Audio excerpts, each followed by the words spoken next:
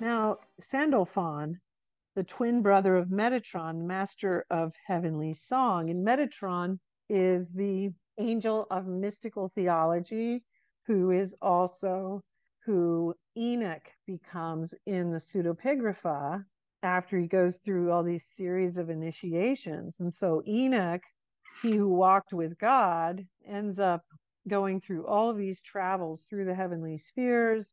He goes through a bunch of these really cool initiations. He becomes Metatron, this amazing archangel of mystical theology. And this is, Metatron's cube, and there's all kinds of the sacred geometry around Metatron and all this stuff. And he has this twin brother named Sandalphon, and he's the master of heavenly song. So we have the sacred geometry with Metatron, and with Sandalphon, we have the music of the spheres. And that's a real harmony, a synergy between the two. And then we go into the 24 elders. This is from the Holy Bible, the King James Version, Revelations chapter 5. So, and one of the elders saith unto me, Weep not, behold, the Lion of the tribe of Judah, the root of David, hath prevailed to open the book and to loose the seven seals thereof. And I beheld, and lo, in the midst of the throne and of the four beasts, and in the midst of the elders, stood a lamb as it had been slain, having 7 horns and 7 eyes, which are the 7 spirits of God sent forth into all the earth. And he came back and took the book out of the right hand of him that sat upon the throne. And when he had taken the book, the 4 beasts and 24 elders fell down before the Lamb, having every one of them harps and golden vials full of odors, which are the prayers of the saints. And I beheld and I heard the voice of many angels round about the throne, and the beasts and the elders, and the number of them was 20,000 times 10,000 and thousands of thousands. And the 4 beasts said, Amen. And the 24 elders fell down and worshipped him that liveth forever and ever. And so we have the 24 elders that fall down before the throne of God and worship God forever. And that is their angelic role in the heavenly spheres. Have you had experiences with the 24 elders at all? Or? I've seen them. They don't really speak. You just kind of watch them from afar. They're very holy beings, and their role is that they give glory to God and worship. It's an honor to see them. The beings that are around the throne are very quiet. There is a power and a presence whenever you're in the throne room, so to speak. And then usually there's a purpose for you being there in the throne room. So it doesn't happen very frequently, but when it does, you're just in a state of holy awe about everything that you might see. And then, so you might see, like out of the corner of your eye, you see these things, and then you are swept into the essence of what it is they have brought you there for. At least in my experiences, these beings did not speak to me or anything. They're worshiping. Well, let me ask you real quick. Okay, so far, we're almost halfway through the outline, and we've spoken about Dionysius and the hierarchy of angels, the Ophanim, the angels of the throne, the Kadishim, the seat of judgment. We spoke of the Merkaba, the 9 choirs, and the 3 triads, and the angels of the 7 heavens, and now the 24 elders. And so, having spoken about all of this so far, how do you feel in your own experiences that you relate to the scriptures, the holy writings, and such in regards and in relation to your own experiences? Well, to me, this is almost like, and we did move past, let's see, I think Dionysius ended right about probably at the end of the lowest triad, the principalities and the angels of the principalities. And then we went into the angels of punishment, and that went into different texts, just so people know. And so the way that I would say is, it, to me, it's like a map. Mm-hmm. And, you know, ironically, I always kind of felt like my writings were kind of like a map too. You know, it's providing a map for people of these other worlds on the other side, to people of what is out there, some of the things that are out there, because obviously there's so much more that I have not experienced or written about. So to me, it provides a maps, you know, an overview of a map. And that's kind of what we're doing. But I would also say that my own experiences also provide kind of like a separate map, that, but the two merged together. So do you feel like there's an energetic connection that you have with everything that we've spoken of so far, where you kind of feel energetically like, yep, this is on point with how I energetically am connected to it? Yes, yes. And you might experience it in a way in the out-of-body travel experiences. You may not always know exactly who you're encountering right away, but if you're keeping a journal and then you're able to look back over time, sometimes it falls into place and where you figure it out. And then there are other times where it's obvious who you're dealing with. You know what I mean? Mm-hmm. Sometimes too, it comes with the study. And this is part of the reason why the study is important. You know, just, you know, saying I'm just going to go do this and I'm not going to study anything and I'm, you know, I don't need to, I'm just, you know, the reason why studying is important is because not one of us contains all the knowledge of the world or the universe. We're just little microcosms, you know. And what God has done by inspiring, you know, all of these things you can't really see that I'm pointing to, which is my library, you know, all of these ancient sacred texts and the writings of the mystics throughout time, he has created this huge map for us. And he's given us this diamond, which is faceted in all these different experiences of him. And by studying these other things and by being willing to learn about theology and mystical theology and the experiences of other souls, not just in your own faith, but in other faiths, you're able to then be more easily taught, even in the mystical states, because there's a certain arrogance in thinking that God should just educate you about everything through mystical experience alone, and that you should not be required to do anything else. But for some reason, a lot of people feel this way. I hear it all the time. So I'll just deal with it and I'm just going to address it. You know, they're like, well, I just don't see why I should have to do that, because, you know, God teaches me everything and I know these things. I know them. It's like, okay, well then, do you see the lack of humility in that? Not just in the fact that you think you know everything, but the lack of cooperation in allowing God to not do all of the work for you.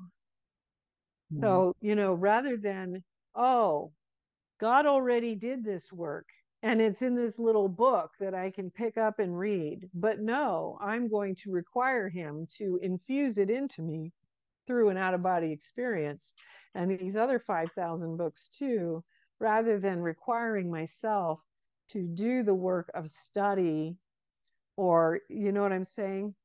So I'm going to just require God to teach me everything, rather than recognizing that God has gone to a lot of effort over these eons to inspire all these people to bring forward all these bodies of knowledge that can enhance my training.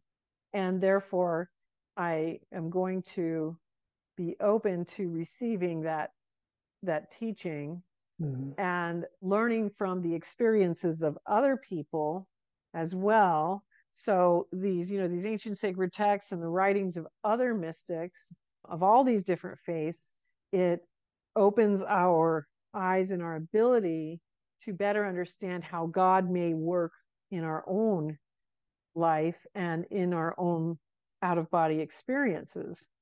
On the shoulders of giants, as they say. Yes, yes.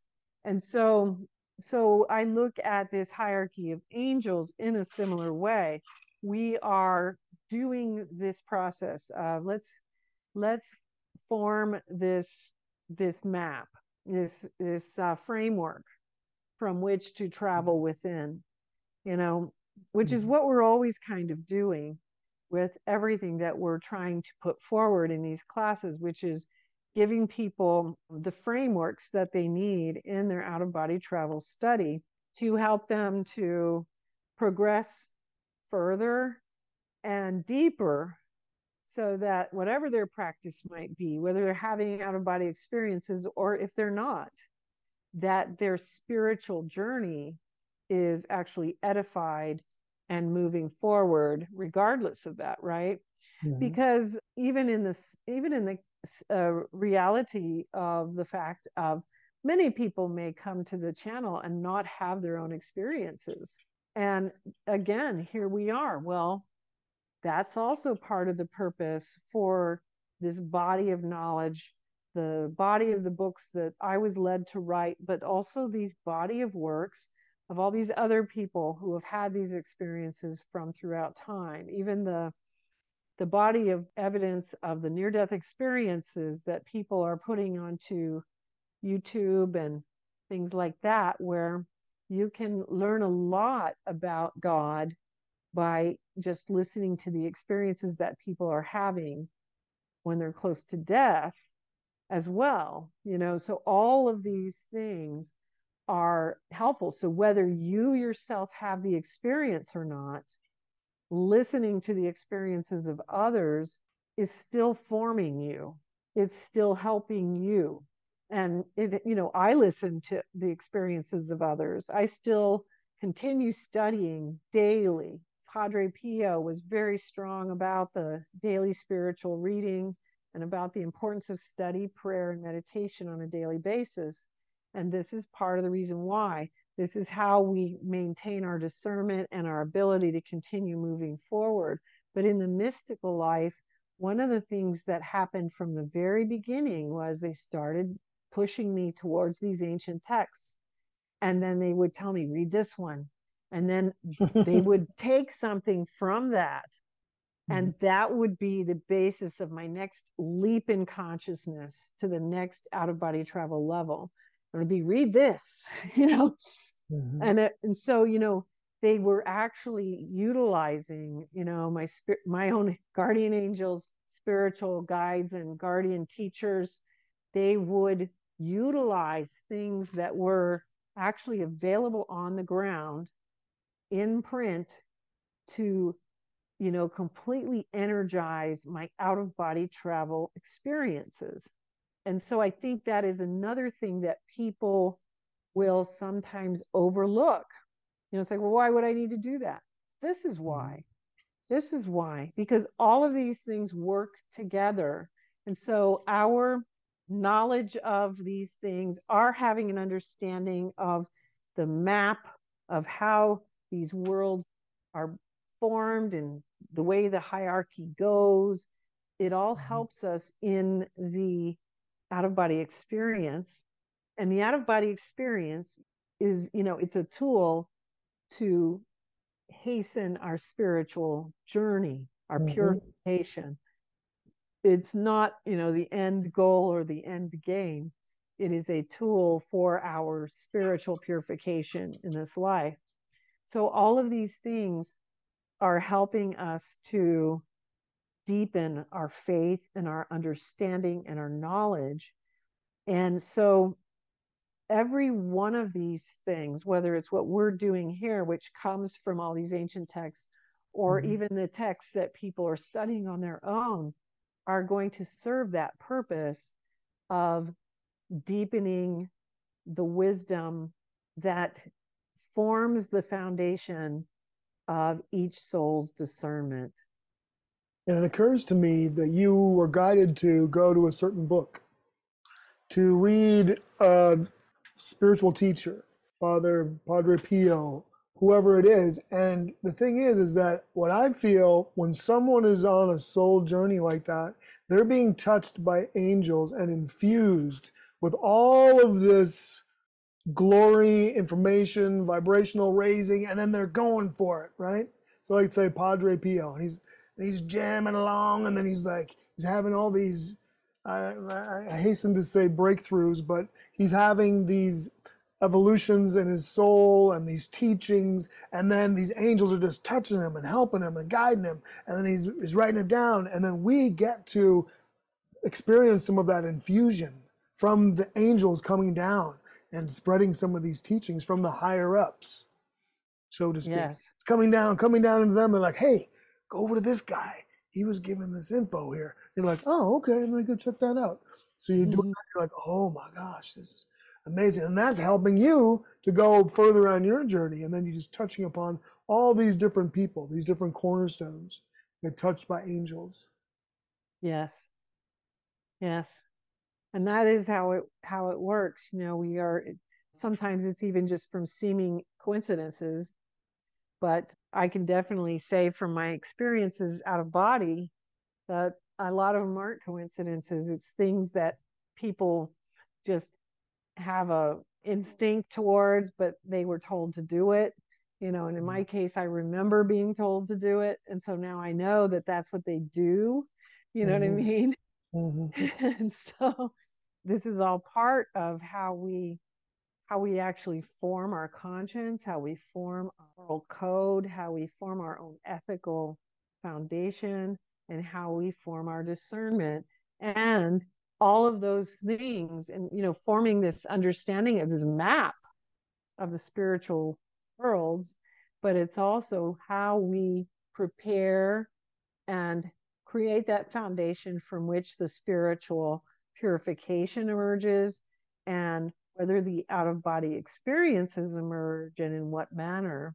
Because, there is a lot of stuff out there that is very focused on just having an out of body experience.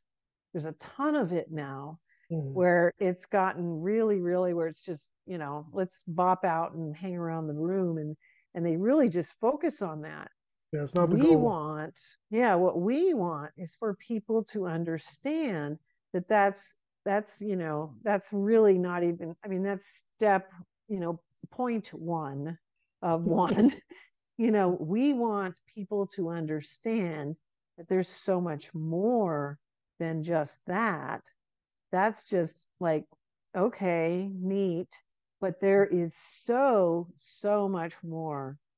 And in order to grasp that gold, you have to be willing to take it to a much deeper level. And you have to be willing to go into some of the stuff that a lot of the people who are kind of embracing it on a more casual level are going to think is irrelevant, archaic. Why would you need religion?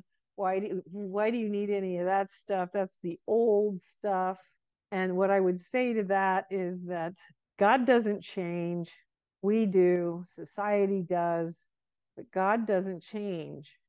So we have to follow where God leads us, not where, the latest fads do. And so we're sticking with the program. We're sticking with the original intent and what I'm being led to do, which has always been the original intent of everything I've written. And that's always going to be towards that union with God that goes into these higher worlds. And it just goes into a whole lot more than these basic experiences where you're just kind of playing around with it. And these hierarchies are part of creating this structure, this fabric to prepare a soul to be able to start traveling into these bigger areas rather than just kind of bopping around the astral plane. The Magnificent Seven, that's so cool. That was a Yep. movie, right? Magnificent Seven? It was, but it wasn't about this Magnificent Seven. Okay. I don't know what they were thinking. I don't know. They're talking about the Magnificent Seven. They're talking about the archangels because there are seven archangels, starting with Michael, he who is as God, the conqueror of Satan, ruler of the virtues, chief archangel, prince of the presence, angel of repentance, righteousness, mercy, and sanctification. Among the holy archangels, there are particularly distinguished in Holy Writ Saints Michael, Gabriel, and Raphael. Saint Michael, whom the church honors, was the prince of the faithful angels who opposed Lucifer and his associates in their revolt against God. As the devil is the sworn enemy of God's holy church, Saint Michael is its special protector against his assaults and stratagems. This holy archangel Michael has ever been honored in the Christian church as her guardian under God and as the protector of the faithful. For God is pleased to employ the zeal and charity of the good angels and their leader against the malice of the devil. And then there is Saint Gabriel. God is my strength, the angel of the Annunciation, resurrection, mercy, vengeance, death, and revelation. This is probably, I believe this was from the first point from St. Thomas of Aquinas. The first point is that the angel Saint Gabriel, saluting Our Lady, announced to her the conception of Christ our Lord. The angel entering where Mary was saluted her, saying, Hail, full of grace, thou shalt conceive in thy womb and shalt bring forth a son. And that, of course, is the main thing that St. Gabriel's remembered for. And then there's St. Raphael. God had healed. Raphael, this is from John Milton's Paradise Lost. Raphael, at the request of Adam, relates how and wherefore this world was first created, that God, after the expelling of Satan and his angels out of heaven, declared his pleasure to create another world and other creatures to dwell therein, sends his Son with glory and attendance of angels to perform the work of creation in 6 days. The angels celebrate with hymns the performance thereof and his reascension into heaven. And then there's Uriel, Saint Uriel, who is the fire of God. And so from the book of Enoch, it says, And I proceeded to where things were chaotic, and I saw there was something horrible. I saw neither a heaven above nor a firmly rounded earth, but a place chaotic and horrible. And there I saw 7 stars of the heaven bound together in it, like great mountains and burning with fire. Then I said, For what sin are they bound, and on what account have they been cast in hither? And then Uriel, one of the holy angels who was with me and was chief over them, and said, Enoch, why dost thou ask, and why art thou eager for the truth? These are of the number of the stars of heaven, which have transgressed the commandment of the Lord, and are bound here till 10,000 years, the time entailed by their sins are consummated. And from thence I went to another place, which was still more horrible than the former, and I saw a horrible thing, a great fire there which burnt and blazed, and the place was cleft as far as the abyss, being full of great descending columns of fire. Neither its extent or magnitude could I see, nor could I conjecture. Then I said, How fearful is the place, and how terrible to look upon. Then Uriel answered me, one of the holy angels who was with me, and said unto me, Enoch, why hast thou such fear and affright? And I answered, Because of this fearful place, and because of the spectacle of the pain. And he said unto me, This place is the prison of the angels, and here they will be imprisoned forever. And then there's Raguel, who is the friend of God. In the book of Enoch, Raguel is one of the 7 archangels whose function is to take vengeance on the world of the luminaries who have transgressed God's laws. Raguel brings a course of fire which persecutes all the fallen luminaries. Raguel also shows Enoch the 7 mountains, and in the midst of it the high mountain, which is the throne of God, where the Lord of glory will sit along with the tree of wisdom. Raguel is found in the revelation of John as the angel of the church in Philadelphia. That's from Revelations 3:7. This angel can also be attributed to the 6th angel in Revelations 9:14. Raguel watches over other angels to make sure they are working well together with mortals in harmonious and orderly fashion according to divine order from Revelations 3:7-13 and will. Raguel brings all the other archangels and angels to account for their improper deeds.